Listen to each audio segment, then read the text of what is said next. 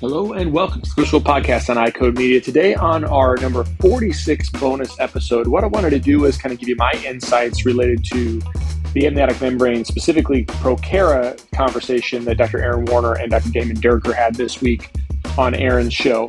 One of the biggest things that I think about from a primary care standpoint is when do we utilize Prokeras? When do we utilize amniotic membranes in our practice? And I think oftentimes we're hesitant, unless you really have a great handle on your ocular surface disease management and your stepwise approach to treatment. Oftentimes people can be concerned or afraid of some of these treatments because they're higher dollar value, or they're worried about audits and documentation. And Dr. Warner and Dr. Durker did a really good job of covering some of those topics within their podcast. But I wanted to highlight a few of these and kind of my clinical take home from each. So the first one, which I couldn't agree more, is the idea of evaluating patients for neurotrophic keratitis. And Dr. Durker really did a good job of talking about how he does it and when he does it. And really, he's doing it early on in the evaluation. He's testing those corneas for sensitivity, and he's evaluating whether or not there's asymmetry in different quadrants, as well as the asymmetry between the two eyes. So I think that's really helpful. Having a diagnosis of neurotrophic keratitis in your chart documentation totally allows for the justification of a Prokera. So I think that's really important and can be done at the very earliest onset of an evaluation of a patient with ocular surface disease. The second one, which they didn't dive as deep into, but I think is really important, they didn't mention it, but they mentioned SPK, or superficial punctate keratitis. I also want to bring in the idea of persistent epithelial defects and really talk about the difference in those two. So the bottom line point here is that when you're managing patients with ocular surface disease or dry eye, you're probably not going to utilize the code H04.123 in order to justify to a payer why you used an amniotic membrane, specifically Prokera. That's going to be a little hard to justify because it'll oftentimes get denied because that code is so generalized. So the key point here is to utilize the sequela associated with the dry eye that you're seeing. So again, one of the principles when we think about billing and coding is to utilize as specific of diagnosis as you can. And you're not just adding diagnoses to a case. What you're doing is you're being descriptive about the diagnoses that you're managing. And ocular surface disease, aka dry eye, has a whole lot of other diagnoses that go hand in hand. So the general diagnosis might be dry eye, but there also might be contributing factors like meibomian gland dysfunction, superficial punctate keratitis, neurotrophic keratitis, persistent epithelial defects.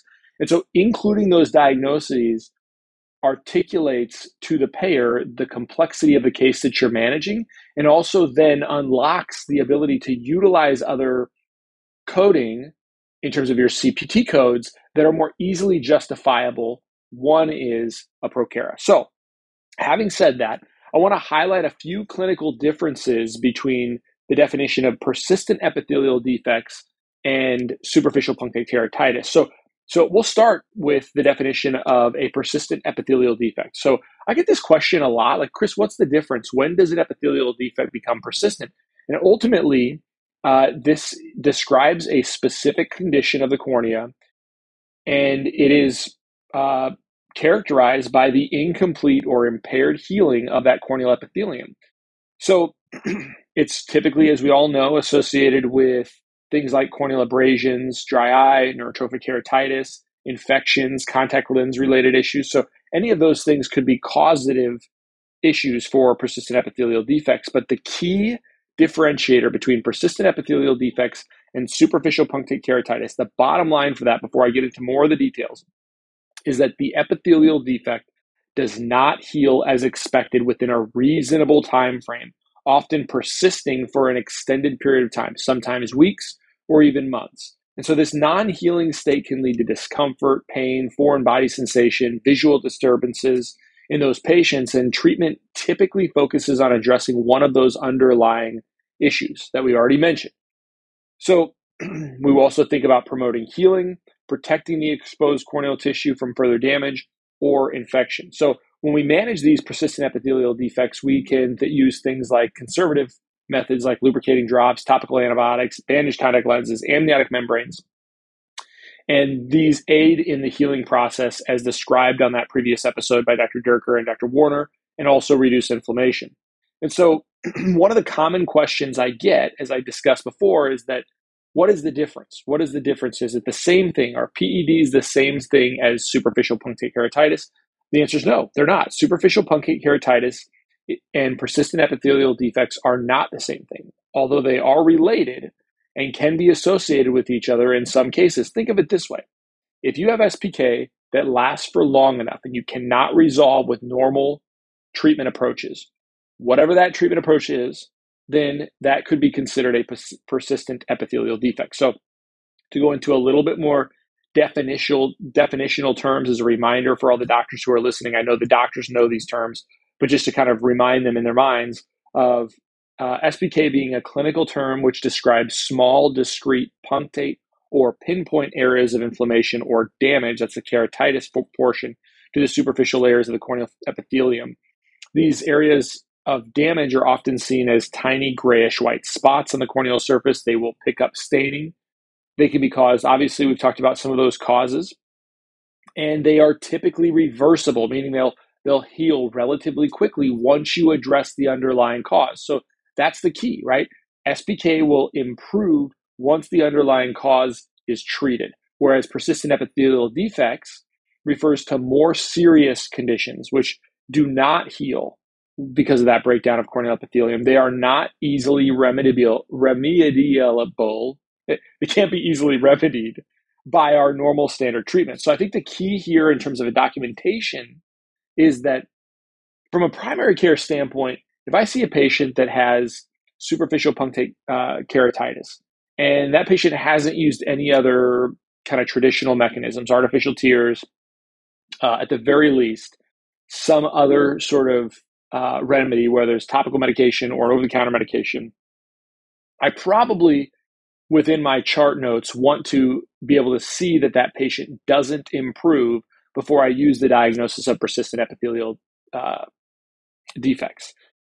If I already have that patient on some other mechanism, or they are already on some other treatment initially, and they come in like they're already on artificial tears, and we see that they're still have defects that are persistent, then I think that's a reasonable assumption that patient, especially if they've been on them for a long time, that patient has a persistent epithelial defect.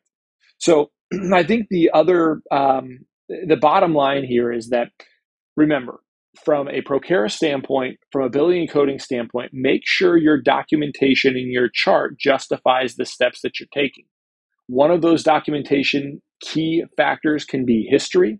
The other can be within your chart. And no matter what, it always is helpful from an auditing standpoint. It's always helpful in your plan, in your assessment, to put things that are obviously true, but also things that describe the case accurately. So let's say that you use a diagnosis of persistent epithelial defect or superficial punctate keratitis. You might also want to include the impression that it is recalcitrant, or that you have failed with X, Y, and Z treatment, or the patient has been using X, Y, and Z treatment with no amelioration, with no improvement, with minimal improvement. Proceed to Prokera, right? Those are the kinds of words that really help you in an audit to describe the clinical situation and why you took the steps that you took. So you don't have to worry, hey, if I use this technology and I get paid for this procedure, am I going to have that payment recouped under an audit? Don't worry about that. Just document appropriately and then take care of the patient. Or actually, I'll flip that around and say, take care of the patient, document appropriately, do what is right, and utilize the technologies and treatments you have available to you so that we can take best care of our patient. So I hope that was helpful. I thought it was a great conversation between Aaron and Damon. We'd love to hear your insights on Prokeras, on amniotic membranes. Please share those, and we'll talk to you guys on the next one.